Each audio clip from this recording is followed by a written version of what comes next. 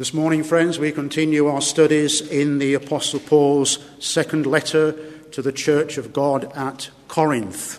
This second letter was written just under 12 months following his first letter to the Church of God at Corinth.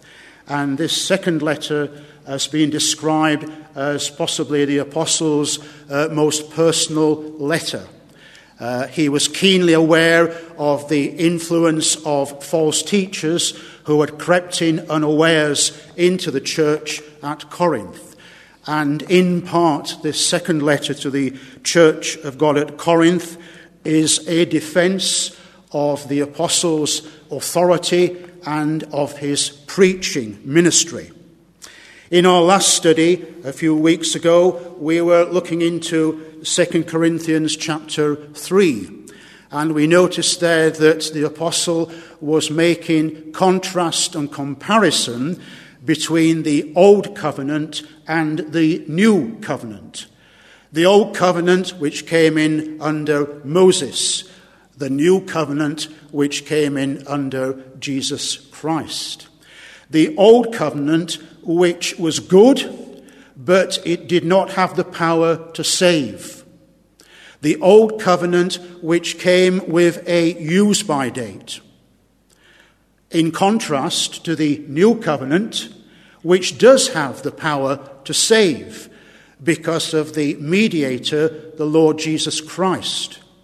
And also the New Covenant is an eternal covenant. It does not have a pass-by date. So we noted these things in the letter here at chapter 3. But we now move into the chapter 4, and in a sense my text this morning is chapter 4 and verses 1 to 6. Not just a single text, but a group of verses that I intend to look at with you together, and I trust that it will be for our mutual spiritual benefit and encouragement to our faith as we reflect upon these words.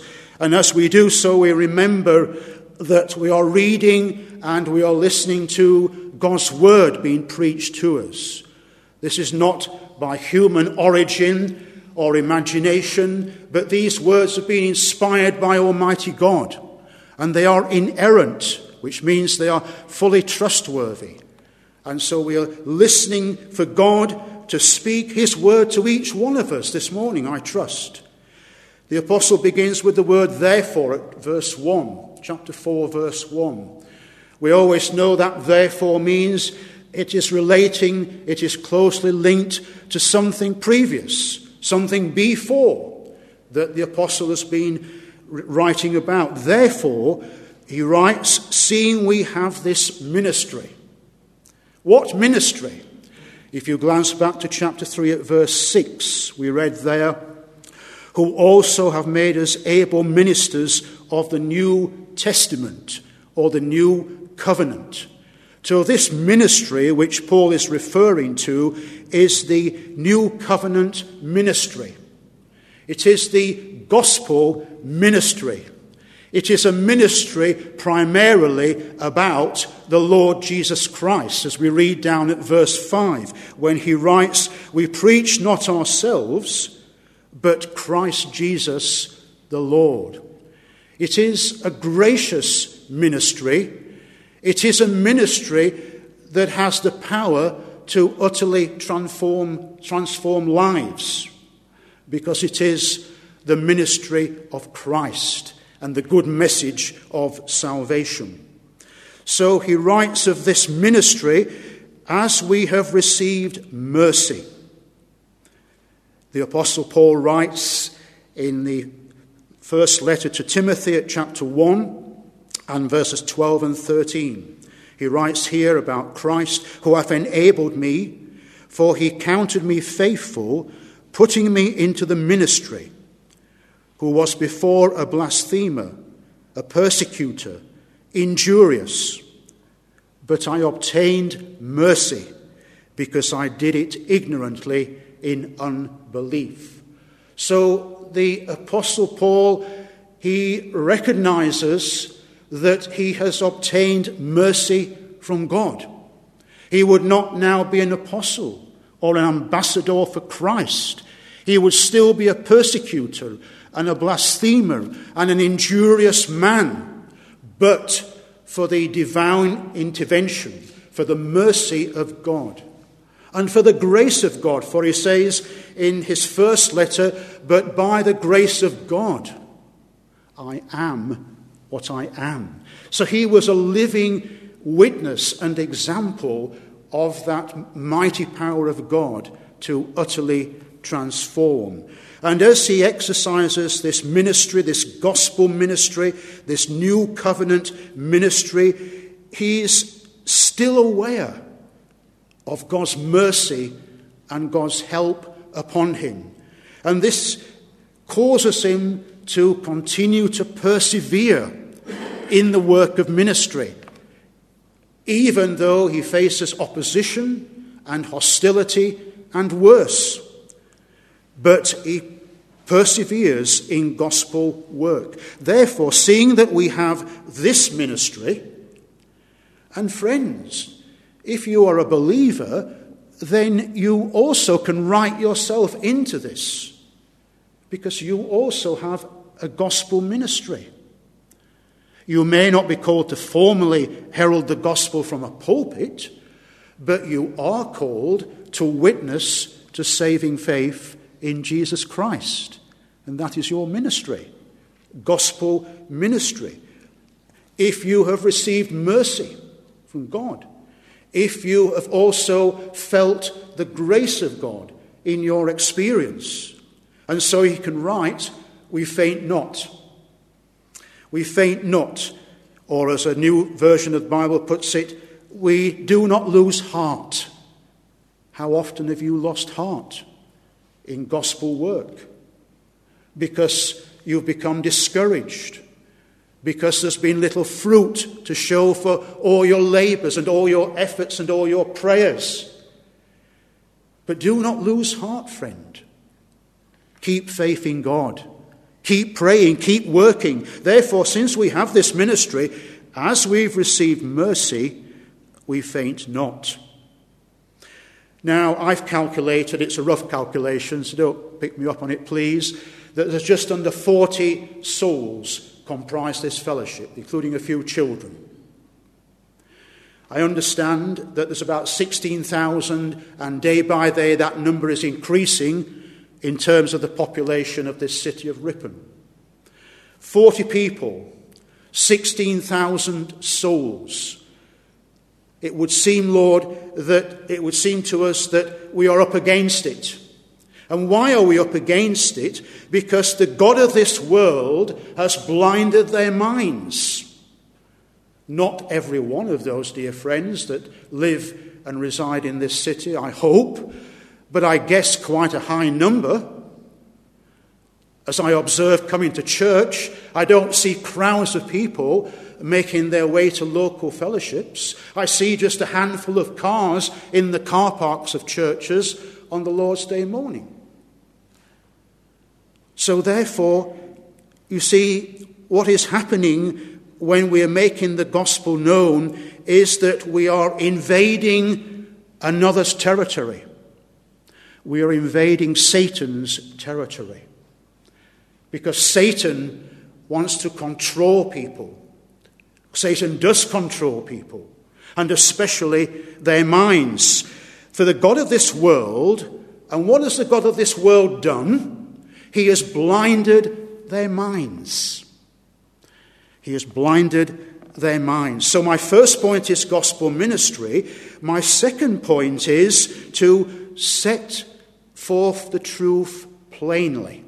At verse 2, the apostle is very graciously not directly criticizing the false teachers, but he is referring to them.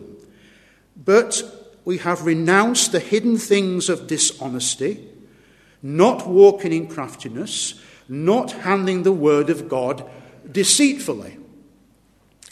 He mentioned toward the end of chapter 2, we read there at verse 17 of chapter 2, "For we are not as many," i.e. the false teachers, "which corrupt the word of God." So he is comparing himself, the true teacher, with the false teacher of the gospel. And what he's saying in effect is about the false teachers that they are disgraceful because they employ underhand ways. They are cunning. They are not plain speaking. They tamper with God's word. They are proclaiming a synthetic gospel at best, rather than the authentic gospel of Christ, the gospel which the Apostle Paul sought to preach. And the Apostle Paul is saying quite straightforwardly, further into verse 2, that he preaches the word by manifestation of the truth. He's setting forth the truth plainly. He's not seeking to adulterate or dilute the word of the gospel. He has received the good news into himself, and he has been charged and commissioned with presenting it to others. And he is endeavouring faithfully to do that with God's help. And of course, he's speaking here, when he mentions truth, he's speaking about revealed truth. How good is the God we adore, because he has made himself known to us. As fallen, sinful creatures, with so many limitations, we would never have discovered God for ourselves if he had not revealed himself to us. Yes, he's revealed himself to us in the creation, of course.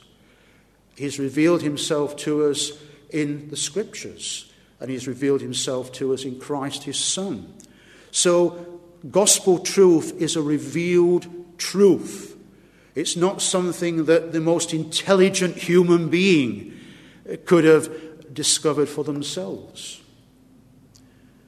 But here's a question then. Why does Paul write at verse 3 of our text, "But if our gospel be hid, it is hid to them that are lost"? This seems to be suggesting, does it not, that the work of the gospel is not very effective. Now, this runs counter to what we know about Paul's ministry, because every town and city that he visited, he went into the synagogues first and preached to the Jews, and then he preached to the Gentiles, and in every place there were those who were being converted. Sufficient number to plant a new church in those towns and cities. So the gospel message is not ineffectual completely, but nevertheless it is hid to some. That word hid there means, from the original word, it means to wrap around or to cover up. So the revealed word of truth, the gospel of truth, is hid. And who is it hid? It's hid to those who are lost, as we describe them, or elsewhere as those who are perishing. Chapter 2 again, in verses 15 and 16, we read, "For we are unto God a sweet savour of Christ, in him that are saved, and in them that perish. To the one we are the savour of death unto death, to the other the savour of life unto life." And so to those who are described as perishing, the apostle in his gospel ministry is, as we read there, the savour of death unto death. What do we mean when we describe someone as being lost?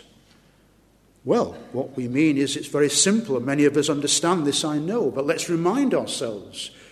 When we describe people as being spiritually and eternally lost or perishing, we mean that they are walking through this world, they are experiencing life in this world without God. If you go into the countryside for a ramble or for a walk, and you have no guide, and you have no map, and you have never walked that walk before, it's highly likely you may find yourself lost. And I'm speaking from personal experience over recent years. But if you do have a guide, someone to show you the way, or if you are carrying an ordnance survey map and you can read an ordnance survey map and understand it, then you will find your way. And so these people are walking through this life, and they are lost because they do not have a guide, and they do not have a map to show them the way. But they could have a guide, and they could have a map if their eyes were opened, if God shone his truth into their hearts, and then they will be able to see and to understand and to grasp the glory of the gospel of Jesus Christ. The third point is that we have a formidable foe. Verse 4, in whom the God of this world, Satan, the God of this world, sometimes the prince of this world, the God of this world, Satan's power is limited. He will not have any power or authority in the next world. He is only the God of this world. And when the devil came to Christ in those days of temptation, this is what the devil said to the Lord at Luke chapter 4 and verse 6. The devil said to Jesus, "To you I will give all this authority and their glory, for it has been delivered unto me." So the God of this world has power. The God of this world has much power. But the God of this world does not have almighty power. Nevertheless, he is a formidable foe. He's the arch enemy of God and of the gospel and of the Lord's people. And he seeks to control people's minds. The God of this world has blinded their minds. Someone has said that Satan's worldview pervades the very atmosphere that we live in. And that's why there is gospel ignorance. That's why there are so many errors and misunderstandings about the gospel. And that's why there are many prejudices against the gospel. Because Satan has taken control of people's minds. And I give you 3 current examples of this, which are daily set before our very eyes. 1, in the world of science. All this argument and debate about the theory of evolution or the creator God. Why do people not believe Genesis chapter 1, verse 1 and following?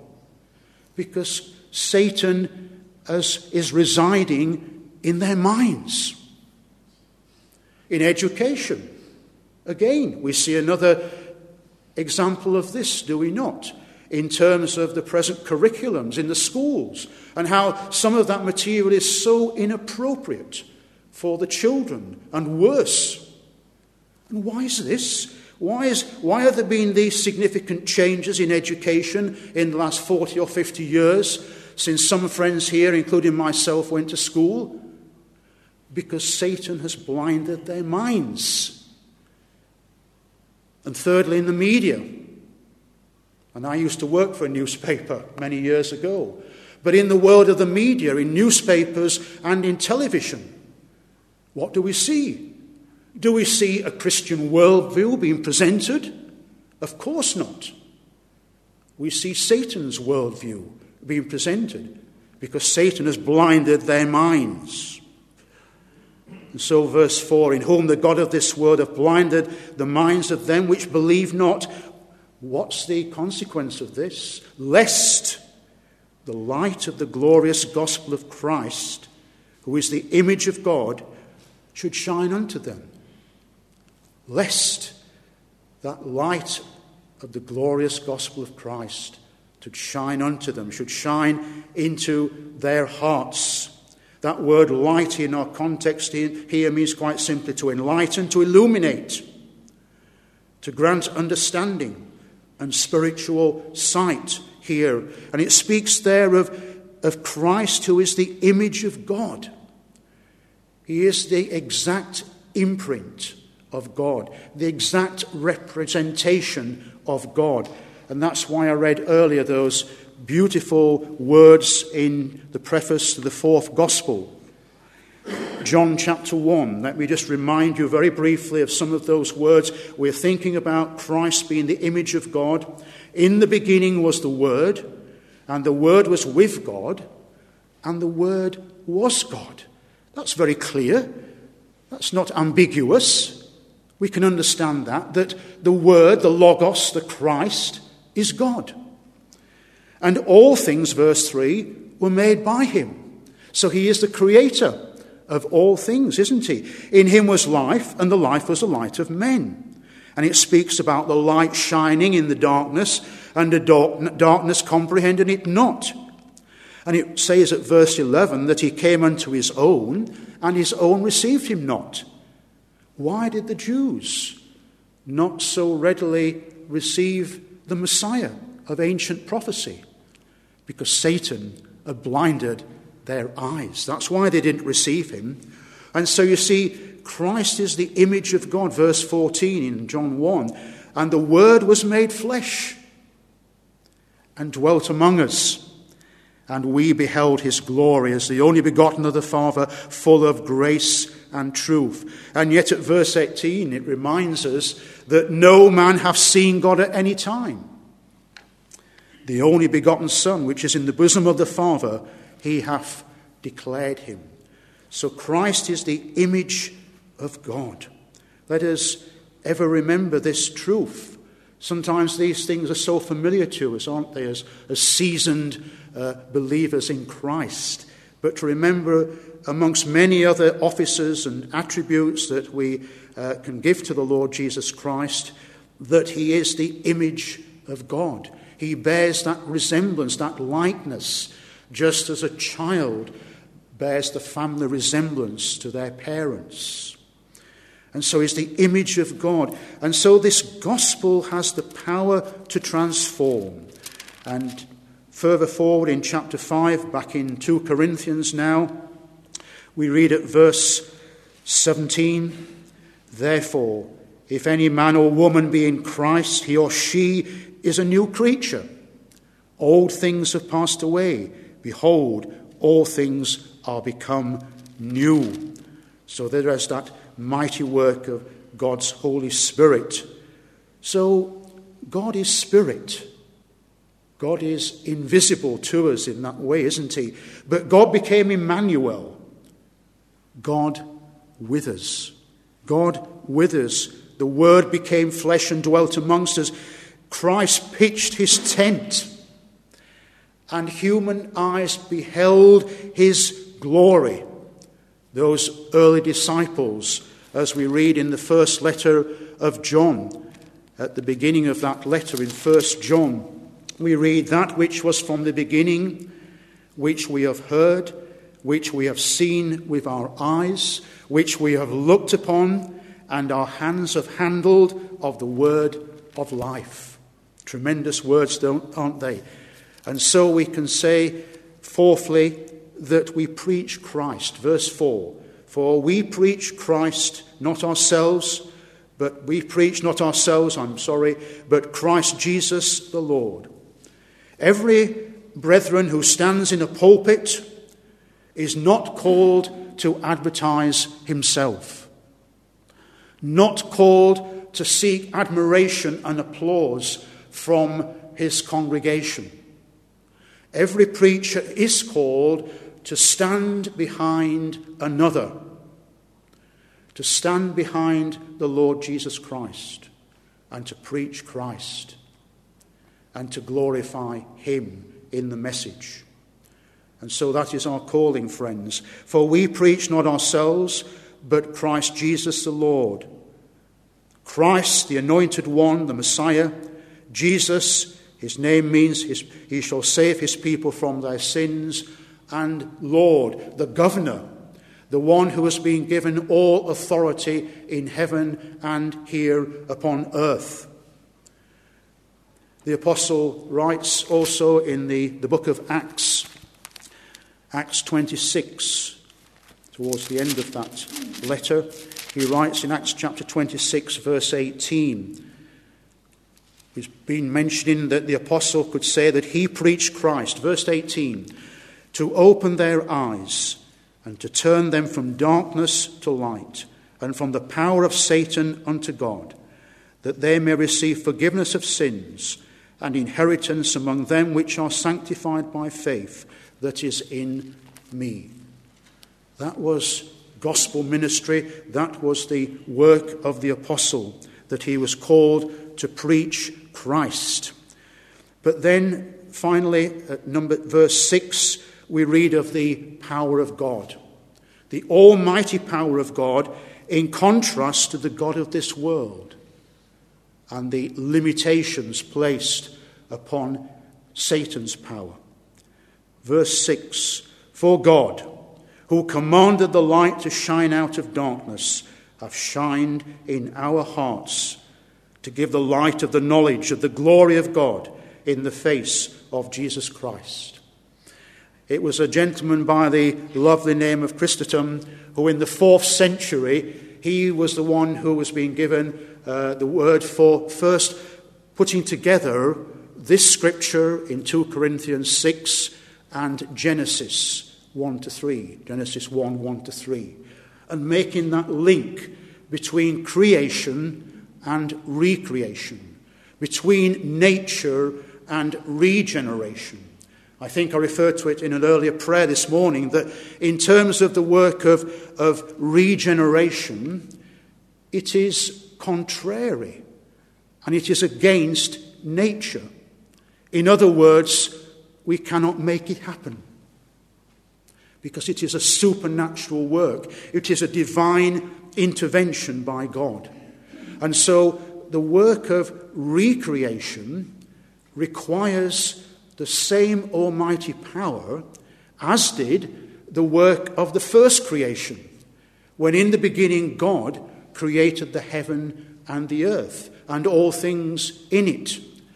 And does this not bring home to us, friends, when we are praying for someone in the family, a friend or a neighbour, a work colleague, and when we are praying for them because we adjudge them to be spiritually lost, it seems to underline the massive task that's set before us, because we are praying for this person to become a new creation in Christ. And that is only a work of God by his almighty power. And we give him all the glory. So a person we pray for, and they are wonderfully saved, and they have been made from being a person who is a stranger to God's grace to being a person who can sing with John Newton about God's amazing grace. It's a person who was for themselves and this world, who is now out and out for Christ and for eternity. And so we read there that God commanded the light to shine out of darkness. It shined in our hearts. The apostle is referring to himself, to his co-workers, to those Christians in the church at Corinth, and to ourselves. Because we have been recipients, we've been privileged to be recipients of that spiritual light shining into our hearts and opening up our minds to gospel truth, to reveal truth, to give the light of the knowledge of the glory of God in the face of Jesus Christ. The heart is the place of thought and reasoning and understanding. And God, in a miraculous way, God illuminates the sinner's heart and mind and opens them up to himself and sees the light of the knowledge of the glory of God. And where do we find that light and that knowledge of the glory of God? In the face of Jesus Christ.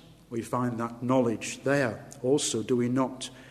And you see, when we've been brought out of darkness into God's marvellous light, then we too are called, and I put these words carefully, in some measure, please note those words, we are called in some measure to reflect Christ, because we bear his name and because we follow after Christ, because he is our Lord and our Saviour. And we need help to do so. We need the help of God and the work of the Holy Spirit to daily sanctify us and to help us to bear more closely that image of Christ which is in us. As you know, we read in Genesis chapter 1 that God said, "Let us make man in our own image." That was the original, wasn't it? That we were made in the image of God. Because of the fall, that image has been destroyed. It's been marred and destroyed.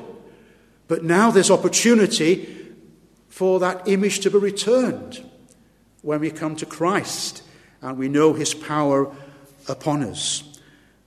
And then, and this is my final word this morning, we read in John chapter 1 at verse 18 that those first disciples beheld his glory, beheld the glory of Christ, beheld the glory of God. Because Christ is co-equal to the Father and to the Son. Because Christ is co-eternal to the Father and to the Son. So everything we say about God the Father, we say about God the Son. So we say that the two have knowledge, spiritual knowledge.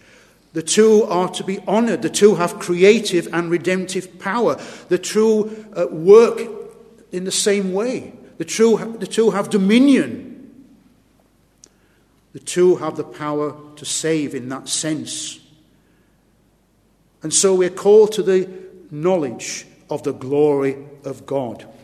I just refer you to John chapter 17, in John's Gospel chapter 17, the words of the high priestly prayer.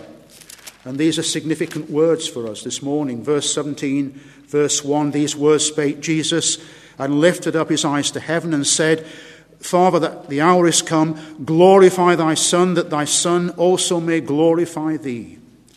And down at verse 4, I have glorified thee on the earth, I have finished the work which thou gavest me to do. O now, O Father, glorify thou me with thine own self, with the glory which I had with thee before the world was. And so when we look into the face of Jesus Christ, we do not see him physically because he's in heaven. But when we look into his face spiritually, then we are granted knowledge of the glory of God. The glory of God in creation. The glory of God in the work of redemption. The glory of God in my own experience of recreation. The glory of God in answering our prayers. The glory of God in upholding us by his grace day by day. Oh, to grasp evermore the depths and the riches of the glory of God. The God whom we love and adore. You see, true religion is to know Christ. And to know Christ is to know God. And to deny Christ is to deny God. May there be no one here this morning who has said that the God of this world hath blinded your minds to the gospel and to Christ and to eternal life and blessings in the gospel work. Christ, the exact image, the exact representation of God. Amen.